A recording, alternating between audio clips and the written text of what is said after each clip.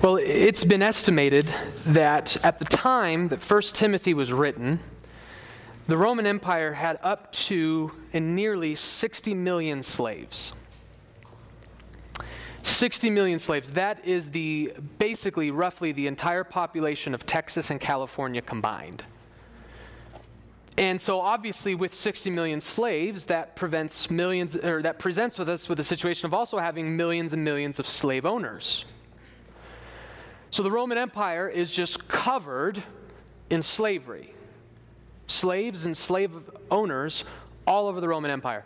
And so logically we would assume that as Christianity starts to spread throughout the Roman Empire and thousands of people are coming to Christ, that we now have an awkward situation where slaves and slave owners are coming to Christ and maybe even worshiping in the same church. So how do we deal with this awkward situation in the first century where churches might be just littered with slaves and slave owners alike? How does Paul, in his New Testament faith and his revelations of God, how do we deal and address this situation? Well, that's kind of what we're looking at. If you would turn with me to 1 Timothy chapter 6. We've been working through Paul's section of honoring different classes or different groups of people in your church, and we know he began with widows. We just ended a long section on honoring your pastors, and we get, as 21st century Americans, to study today this, from our cultural perspective, probably uncomfortable, possibly confusing, maybe even painful idea that Paul is now going to command us to honor our residential slave owners. We honor widows, we honor pastors, and we honor slave owners. Well, let's look more deeply as to how Paul specifically addresses this situation, this first century situation, beginning in chapter 6. Look with me at verses 1 and 2. I would ask that you would please read along, for these are the very words of God. Let all who are under a yoke as bondservants regard their own masters as worthy of all honor, so that the name of God and the teaching may not be reviled. Those who have believing masters must not be disrespectful on the ground that they are brothers. Rather, they must serve all the better, since those who benefit by their good service are believers and beloved. Well, we're going to just look at those two relatively small verses with our time this morning. And I think what we're going to look at is we're going to look at what those verses mean, which is really the point of any sermon, right? What is the text saying? What does the text mean? But every once in a while, we stumble upon particular topics and subjects that have some kind of relationship to our cultural setting, where I think it's incumbent upon the preacher to do more than just talk about what the text means, but to talk about what it doesn't mean. Again, that can be a fruitless endeavor if we did it every single sermon. Ultimately, the point of biblical exposition is to exposit the text. What is the text saying? But this is a controversial topic, and it's sort of rearing its head in our cultural milieu today again. And so I think it's important for us to not only be reminded of what the text means, what it's saying, but also what it's not saying. And I think that as we put those two things together, then we're going to sort of move toward a larger spiritual principle and application that I think will be beneficial for all of us. So that's kind of the course, the journey, the road we are going to travel this morning. So let's just first, what is Paul saying? Let's make sure we comprehend and understand these two verses. Paul begins by saying, let all who are under a yoke. Now, the ESV renders this word bondservant. So you might have another text that says the word more explicitly slave. And I think we're going to talk about this more in a minute, but the Greek word doulos is the Greek word that we have for slavery. But what modern English translations have done is they've recognized the bias that we have towards that word, and especially as as Americans, we have one view of slavery in mind. And we tend to impute that anytime we see the word slave. But the problem is the word doulos is used very liberally throughout Scripture to describe situations that may not be be exactly alike. So in the modern translations, they will oftentimes put something like slave in one context or bondservant or maybe even something else to try to bring out the meaning a little bit better. But we can see contextually here that whether your Bible says slave or bondservant or maybe something else, we're talking about somebody who is owned by a master. Somebody who is, in fact, enslaved to a master. And Paul says that those slaves, those who are under the yoke of slavery, those who are under the yoke as being bondservants, they are to regard their own masters as worthy of all honor. They are to honor. Now, this means that they are not only to honor them in their conduct, but Paul is really calling them here to recognize their authority. They are to honor them in their mind too. They are to recognize that these are people who have a rightful authority, and I am called to recognize that and then treat them accordingly. They are called to honor in both their behavior and recognition, and we can imagine what the temptation would be. We know that verse 1, Paul is specifically addressing slaves who are Christians, but their masters are not. And why do we know that? Because in verse 2, he makes that qualifier, those who have believing masters. So that tells us that the first point we're looking at is you're a Roman slave, you come to know Christ, and now you're in this weird position where a pagan, a heathen, someone who hates Jesus, who has no knowledge or love for Christ, has an incredible amount of authority over you. And so the temptation, especially in this new religion, is to think, they shouldn't have this authority over me. They're pagans. There is one Lord, and he is Jesus Christ. Well, how can I as a Christian allow a non-Christian to tell me what to do? That's just got mess written all over it.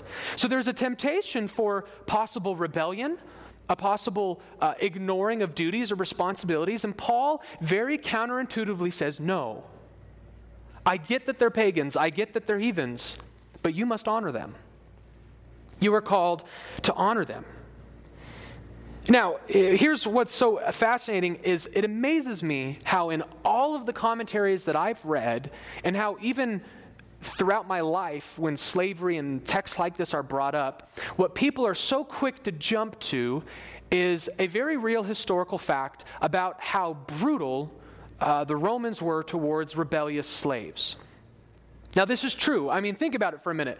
You're leading in the Roman Empire. You're high up in the ranks, and you realize that the entire state of California and the entire state of Texas put together, that's a pretty substantial army. That's a significant rebellion. So you need to do everything in your power to make sure that these people don't come together and resist you. Because then you've got trouble on your hands. So Rome, what they did to prevent that was Rome was brutal. They were ruthless with any slave, the first signs of fomenting insurrection, if you will. They had to make an example so that people were afraid of Rome to rebel. And so you'll find people talking all the time about that's the logic here. Paul knows that, slavery's terrible and them being slaves to heathens, that's terrible, but what's the alternative? If they try to rebel or if they try to neglect their duties, the Roman Empire is going to squash them, and now the Christian movement doesn't have its legs under it anymore. Now, that's probably true.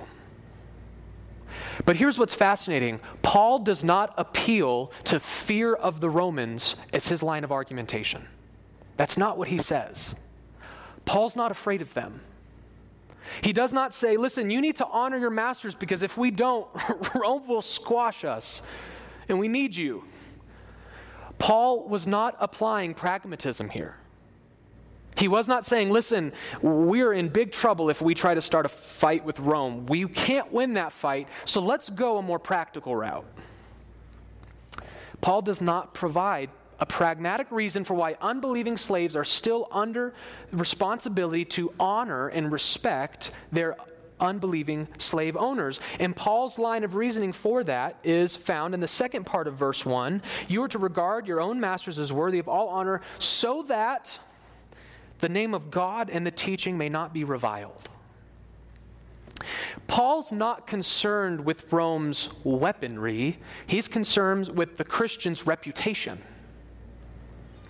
Paul is far more concerned with what insubordination and rebellion looks like. To Paul, how we as Christians, the way our actions and behaviors reflect Jesus Christ and reflect his teaching is what's important here. The way we behave in public matters. It says something about our God. It says something about Christ Jesus our Lord. It says something about our very church that we represent in the community. How we behave in public matters. Paul's not afraid of Roman swords and death. He's afraid of Christians, because remember, this is a brand new movement. I mean, we know theologically it's not, right? The Christian faith goes back to Abraham, so we know that theologically this is a line. But from the Roman perspective, this is a brand new faith, a brand new religion, and first impressions matter. And what Paul doesn't want people to see is the Romans have heard about this Christian faith, which is based upon this Messiah who talked about loving our enemies and treating people with love, and they claim that they're not against authority, and they claim that they're not insubordinate, yet every one of these Christian slaves is insubordinate. Paul says that for slaves to rebel or treat their masters with disrespect in some way, shape, or form makes Jesus look less glorious than he deserves to look, and it makes the Christian faith look less glorious than it deserves to look. Paul's point essentially is that God has not called us to be a rebellious, anti-authoritative, disrespectful people. Christians are called to be people who respect authority, who honor and submit to authority, even when they don't deserve it. And that is Paul's point, because obviously, as we know, that even though he doesn't say this explicitly here, unbelieving masters were probably far more prone, and I say probably, guaranteed, were far more prone to be violent and uncharitable and unfair in their position than the Christian masters were. And so here we have Paul essentially telling these slaves that even when you have unbelieving, violent, unfair masters, you make Christ look more glorious when you respond with honor and respect.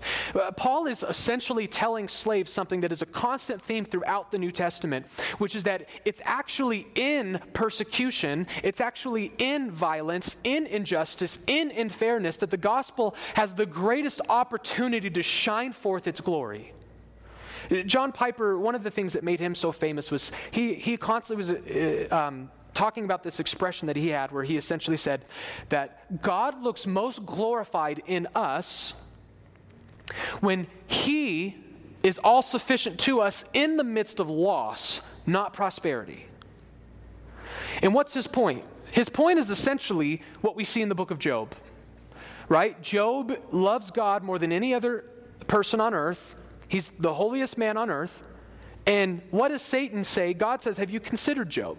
How he loves me and serves me better than anyone else. And what's Satan's response? Of course Job loves you. Look at what you've done for him. He's also the richest man on earth. You don't think there's some correlation there? Yeah, he loves you more than anyone on earth because you've blessed him more than anyone on earth. And that's why that's why Satan's response is take it away and we'll see what Job thinks about you. And so the whole dilemma through the book of Job is God sufficient for me when I have nothing? And when we show that to the world, that is the most powerful apologetic we can offer. It's more powerful than any debate. It's more powerful than any line of argumentation. When we can show people Christ is sufficient to me when I have nothing else, that is when Jesus looks glorious. And we know that because that was Jesus' gospel. Holiness, respect, honor, love, even when being persecuted. Keep your marker here and turn to 1 Peter. Peter is actually the one who makes this connection between the way Christ, the way he responded to injustice and unfairness and persecution. That is what we as Christians must also do. And he links that to the very issue of slaves honoring their masters. 1 Peter chapter 2, begin with me in verse 18. The word doulos is used yet again here, although the ESV renders it something different. Verse 18, Servants, be subject to your masters with all respect, not only to the good and gentle, but also to the unjust. For this is a gracious thing when, mindful of God, one endures sorrows while suffering unjustly. For what credit is it if, when you sin and are beaten for it, you endure? But if when you do good and suffer for it, you endure, this is a gracious thing in the sight of God. For to this you have been called, because Christ also suffered for you, leaving you an example, so that you might follow in his steps. You see, he committed no sin, neither was deceit found in his mouth. When he was reviled, he did not revile in return. When he suffered, he did not threaten, but continued entrusting himself to him who judges justly. He himself bore our sins in his body on that tree, that we might die to sin and live to righteousness. By his wounds you have been healed. For you were straying like sheep, but now have returned to the shepherd and overseer of your souls. You see that connection Peter makes? Peter says, slaves, servants, bondservants, even when you have cruel and unjust masters, you should consider them with love and respect. Why? Because when you do that, in the midst of their cruelty, you follow in Christ's footsteps, suffering evil, and this is a gracious thing to God, and it makes God look glorious. That you can mistreat me and abuse me all you want, I will love you. I will pray for you, I will respect you, and I will even submit to your rightful authority. It's countercultural, it's difficult, but this is Christ's example. This is the example he set. And so we go back to our text in 1 Timothy. Paul says, here's the first way we deal with this awkwardness. Slaves, if you've got an unbelieving master who's not here in church with you, you have an obligation to them, and you need to honor them. You need to serve them, and you need to consider them worthy of honor even when they are unbelieving.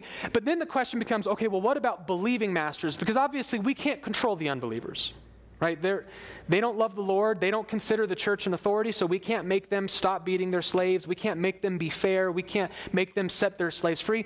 But we can do that with Christians. We can control the slave owners among us. So how does Paul deal with that? It says in verse 2, those who have believing masters must not be disrespectful on the ground that they are brothers. So Paul says the same thing that goes for the non-Christians goes for the Christians as well.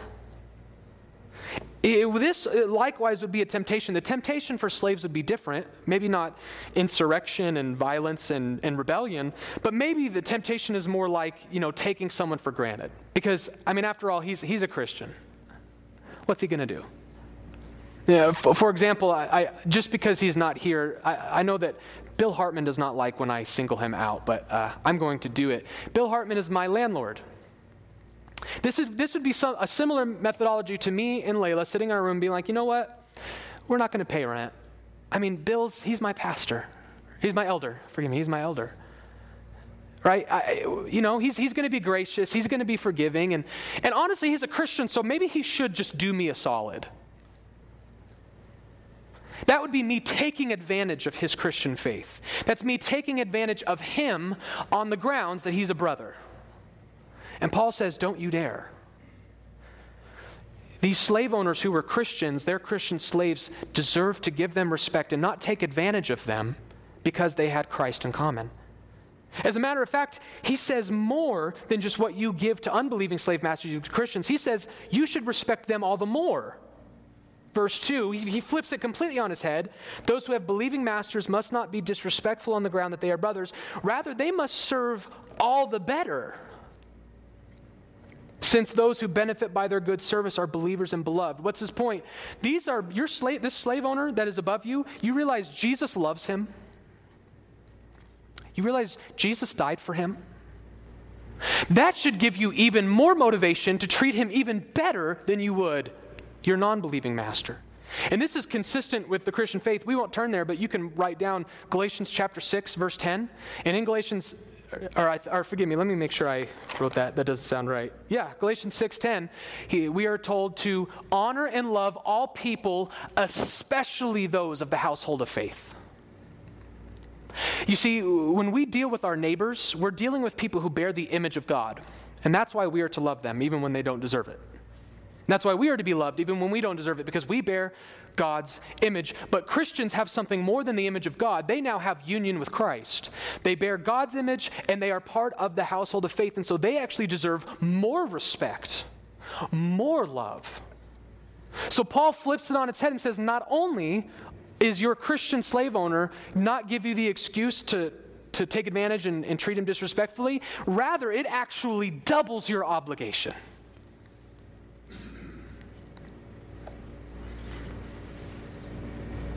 Because those who benefit by your service are beloved. Because Jesus loves those people. And so you should too.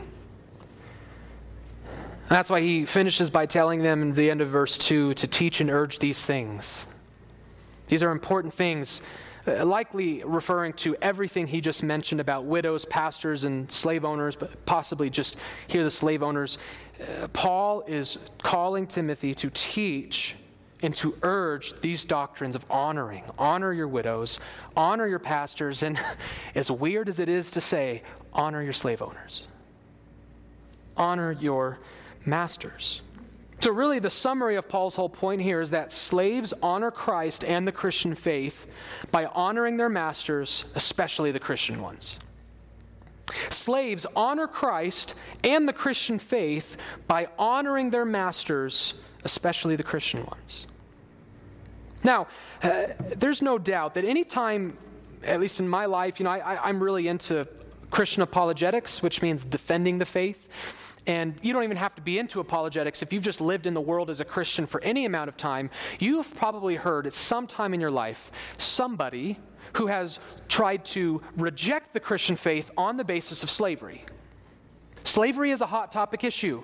And they'll say things like, well, how can I trust the Bible to be my moral guide? It got slavery wrong. So I can't trust anywhere else. The Bible's unjust when it comes to slavery. Why? Because the Bible endorses slavery. And so typically when we come to this passage of Scripture, one of the ways that we sort of deflect the meaning is by making this all about Christian workplace environments. Right? That this is dealing with Christian employers and Christian employees. Now, here's the thing. There's no doubt that the message here has direct application to that situation. Like, every good sermon needs to have clear application for us to take this sermon home and apply it, and that's our application, right? I'm assuming that no one in here is secretly a slave owner that I didn't know about, and I'm assuming that no one in here is a slave to someone. So how does this text have application? Well, we know that this has direct application to the workplace. You have masters in your work environments. You have people you are called to serve, and everything Paul says directly applies. If they're non-Christians, honor them. You should make it your goal to be the best Christian, to be the best employee in your entire company. Show your non-Christian masters that you want Christian employees. We're better. Honor them, serve them, work hard. And if you have Christian employers, don't take advantage of their Christianity, serve them doubly. This has direct application to the workplace. And one of the reasons I think that's fair is, again, we won't turn there, but you can write down in Matthew chapter 8, verse 9, this is when Jesus heals a slave owner's slave, and he's a Roman centurion, and he actually compares Jesus' role and his role to the slave's role. In other words, he says, I want you to heal my slave, and in that process he says, because listen, he's under me, but I am under others. Like, I've got bosses, employees, and I know that you're a leader and you've got people under you. So he takes this word doulos and he applies it to slavery, employment, leadership. So I have no doubt in my mind that 1 Timothy 6 has direct application to the workplace environment. You might say, well, I'm a stay-at-home mom. You're a homemaker. You still, according to the Bible, have an authority over you and your husband. And even if you're retired and you have no husband, as Peter says, ultimately all of us are in service to who? To the Lord. Every one of us has service to somebody, and we as Christians honor that and we work hard in that, and this has application to that. But here's why I talked about I want us to focus in a little bit on what this text does not say, because here's the issue. While this text does have direct application to the employment world, that's not ultimately what he's talking about. In other words, what I'm saying is that cannot completely deflect what's going on here. It's not an accurate or true apologetic to say, well, the Bible doesn't endorse slavery. 1 Timothy 6 about employment. Well, it implies to employment, but that's not what's going on here. This is about slavery.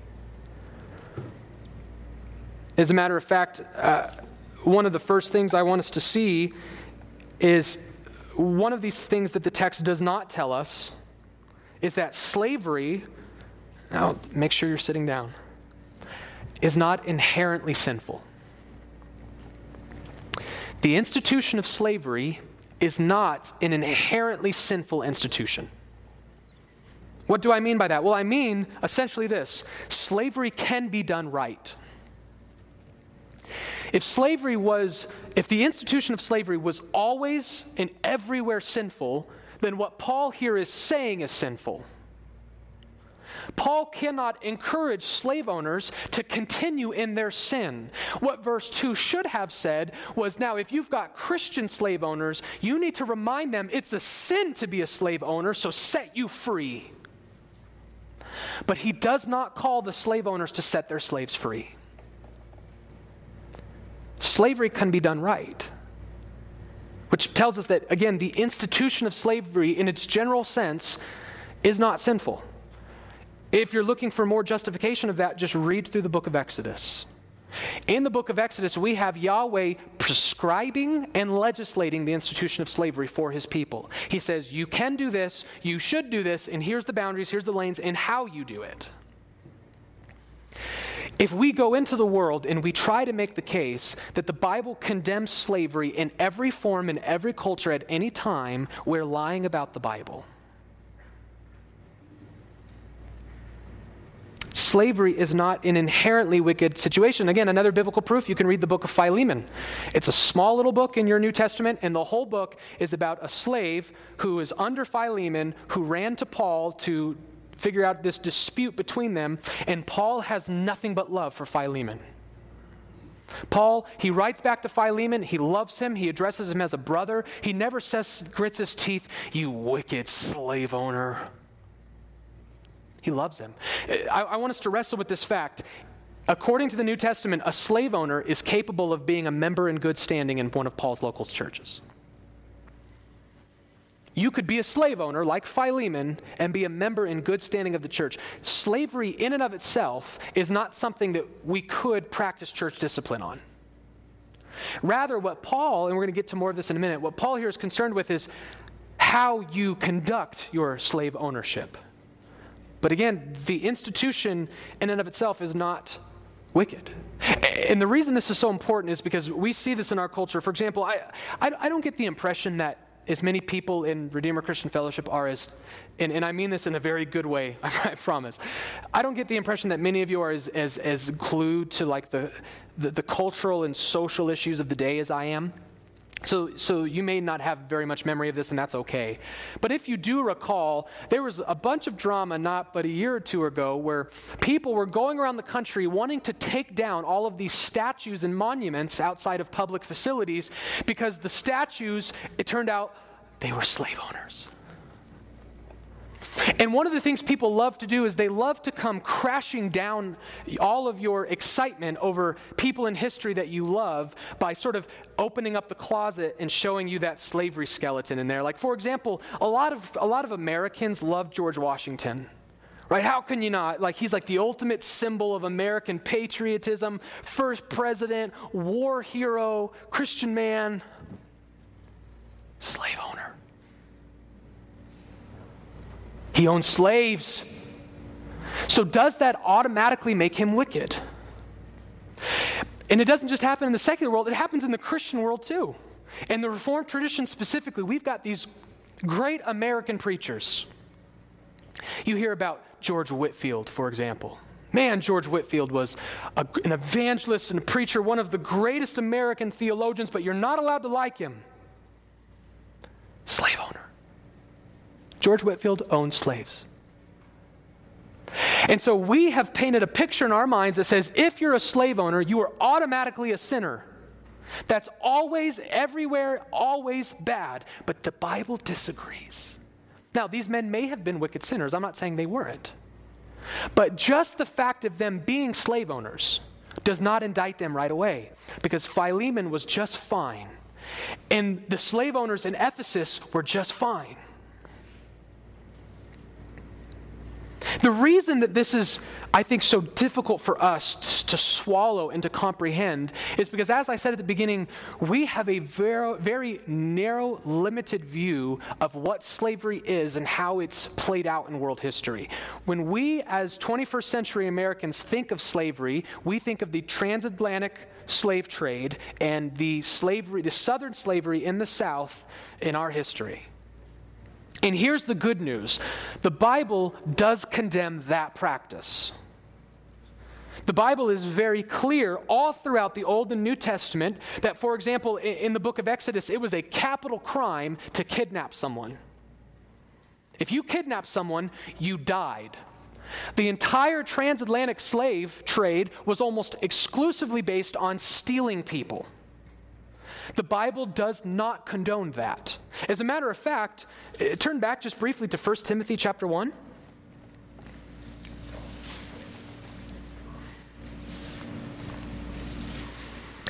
Paul gives another one of his famous sort of sin lists where he sort of nuggets a bunch of sins together when he describes false teachers and unbelieving men.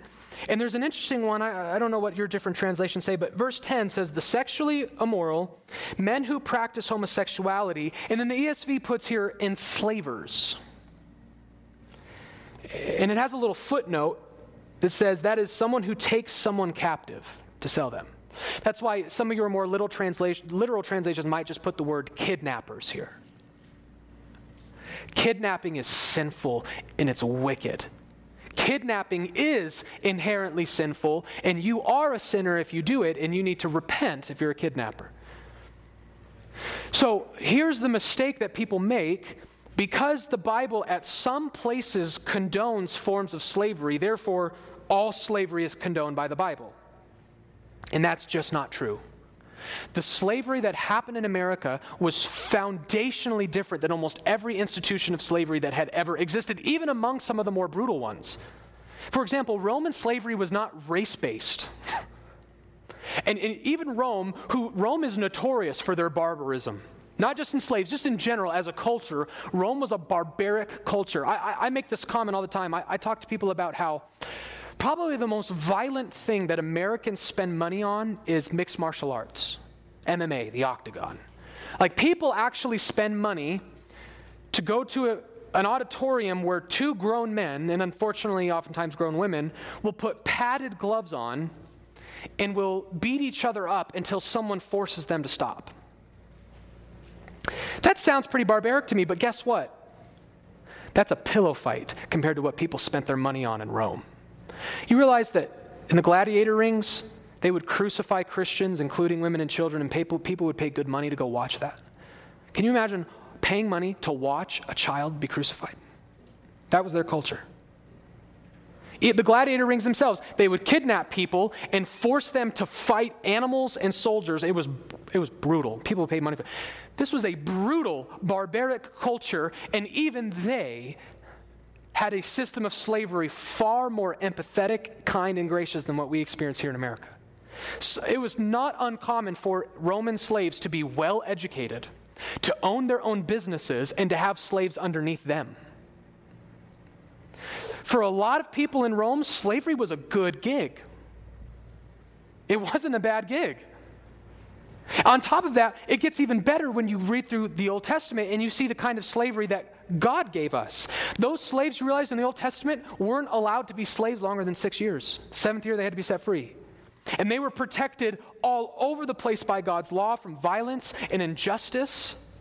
And we even have a provision in God's law, get this, in the Old Testament, there's even a provision that says you must set them free unless they don't want to be.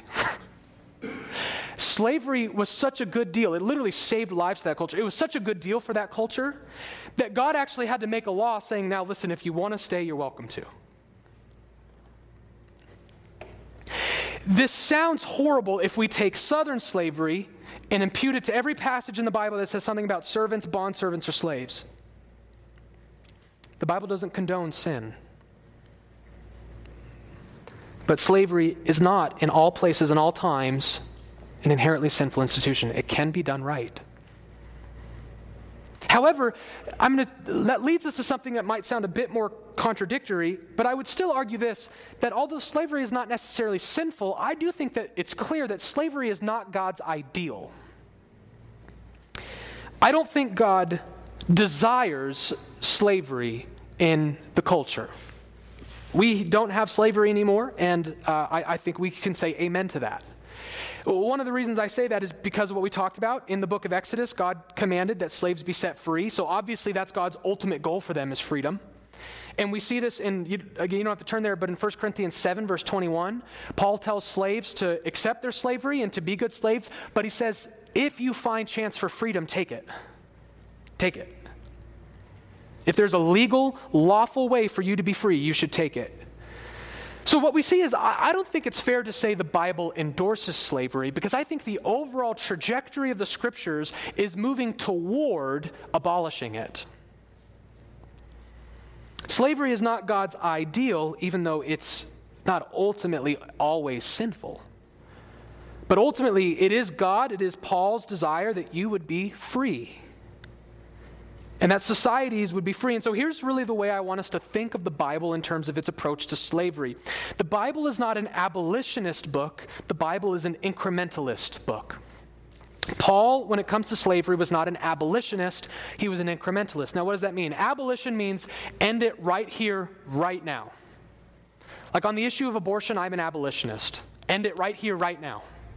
I don't want to legislate it. I want it to be ended. When it comes to slavery, Paul was not an abolitionist. Paul's point, he addresses slaves more than he addresses marriages. Paul addresses it here in 1 Timothy, in Colossians, in Ephesians. Paul loved to talk about this issue, and never once in any of those and to Philemon did he ever call for slavery to be abolished. He was not an abolitionist in that sense. But I do think that Paul was what we call an incrementalist. He wanted slavery to be ended, but there was an incremental, step-by-step, peaceful way this could be done. Paul didn't want, like we did with the Civil War, for example, for us to take up arms and fight a war over slavery. Rather, Paul's perspective was that the gospel itself could almost serve as a good virus which infects this thing and kills it from the inside out. One Christian writer says this: Paul's revolutionary Christian affirmations helped to tear apart the fabric of the institution of slavery in Europe. Like yeast, such Christ-like living could have gradual leavening effect on society so that oppressive institutions like slavery could finally fall away. In other words, if we were to apply the gospel, Christian living, Old Testament principles to every institution of slavery, over time those institutions would not be there. The gospel would slowly, can you imagine? It's hard to even understand what slavery is when you've got two Christians involved obeying biblical law. It's hard to even distinguish that from a lot of our other relationships. When you have two Christians loving each other, respecting each other, taking care of one another, it's hardly even slavery at that point. And so I think what we see, not only in Scripture, but even in world history, and the nations that abolished slavery without a civil war, we see it was ultimately the gospel and Christian men that brought ends to these institutions. So slavery is not God's ideal, even though it's not inherently sinful or wicked. And I think that as the gospel permeates a culture, as the gospel permeates slave owners and slaves alike, and as the biblical laws in Old and New Testament are applied to it, that over time slavery is an impossible institution to keep going. So I do think it was Paul's point to abolish slavery, but not in the way that modern 21st century Americans want him to. We want him to stand up and shake his fist and say, this is sinful, stop it right now. But Paul had a different way.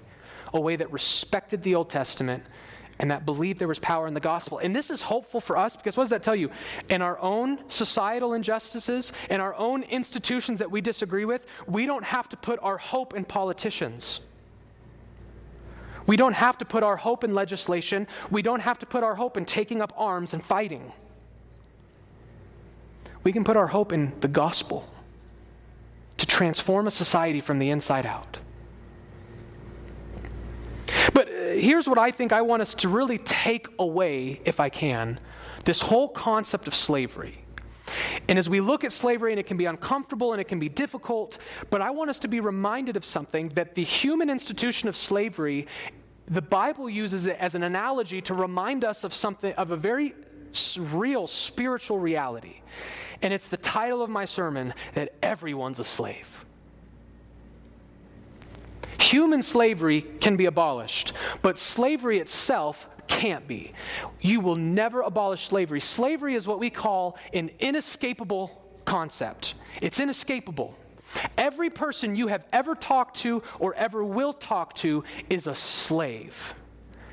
Every one of us. Turn, if you will, in your Bibles back to 1 Peter chapter 2. The same passage we read, only we're going to read a little bit earlier.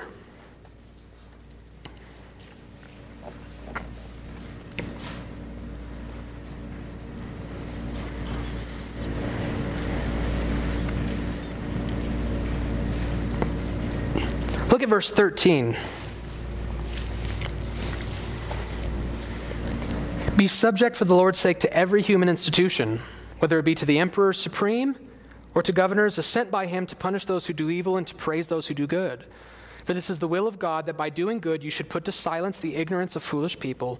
Live as people who are free, not using your freedom as a cover-up for evil, but living as slaves to God. Servants to God.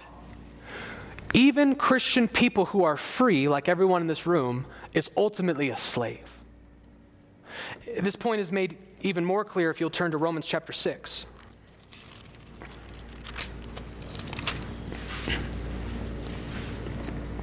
Romans chapter 6, we're going to start at verse 15. To set the context here, Paul is talking about, he just got done explaining that we are saved by grace and not by works. We're no longer judged by the law. We are now judged in Christ. He's talking about how we are saved apart from our works, apart from our sin. It's by faith and faith alone. And so the natural question that people would raise up is, so I get to live however I want to then, right? I mean, I'm not under the law, and no matter what I do, God still saves me, so I can just do whatever I want. And that's what Paul's going to address. And look at chapter 6, verse 15.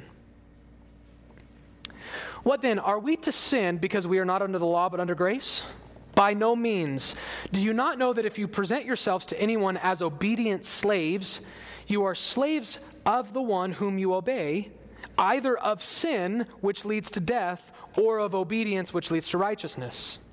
But thanks be to God that you who were once slaves to sin have become obedient from the heart to the standard of teaching to which you were committed, and having been set free from sin, have become slaves of righteousness. According to the Bible, the way that you find your freedom is by becoming a slave.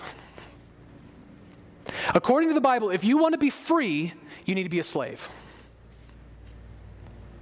Because the Bible recognizes that on a spiritual level, slavery is inescapable. You who were once slaves to sin have become set free to be autonomous and do whatever you want. No, we've exchanged our slavery. We've gone to a better master. Sin is a cruel, harsh master. And our desire is not to be free, but to find a better master. You who were once slaves to sin have become slaves of righteousness. Verse 19, I am speaking in human terms because of your natural limitations. For just as you once presented your members as slaves to impurity and to lawlessness, leading to more lawlessness, so now present your members as slaves to righteousness, leading to sanctification. For when you were slaves of sin, you were free in regard to righteousness. But what fruit were you getting at that time from the things which you are now ashamed? For the end of those things is death. But now that you have been set free from sin and have become slaves of God, the fruit you get leads to sanctification and its end, eternal life. For the wages of sin is death, but the free gift of God is eternal life in Christ Jesus our Lord. When we think of slavery, we think of it as a human institution, but it's also a metaphor for our spiritual condition. And Paul says there are two kinds of slavery: slaves to sin, slaves to the devil, or slaves to righteousness, slaves to God. But everyone's a slave. Everyone you talk to, everyone you meet, is either serving a sinful master or a righteous master. But we are all under authority. We are all enslaved to something, and the fruit of the gospel is that it has freed us not from slavery in general, but it has freed us from being enslaved to someone we don't want to be enslaved to be enslaved to things we don't want to be enslaved to. This is, I think, why, in conclusion, and Paul began 1 Timothy 6 by talking about those who were under the yoke of slavery. And every time I hear that word, I can't help but think of the book of Matthew, when Jesus says, "Come to me, all who are weary and heavy burdened, and I will give you rest." Why? "For my yoke is light, and my burdens are easy." You see, Jesus does not call us to be yoke-free. We're under the yoke of burden and brokenness and sin, or we're under Christ's yoke. But we are all yoked to something. We are all enslaved to something. And so I want to call you that whenever we read about slavery in the Bible, never let those passages cross your mind without remembering that in the gospel, we've become enslaved to God.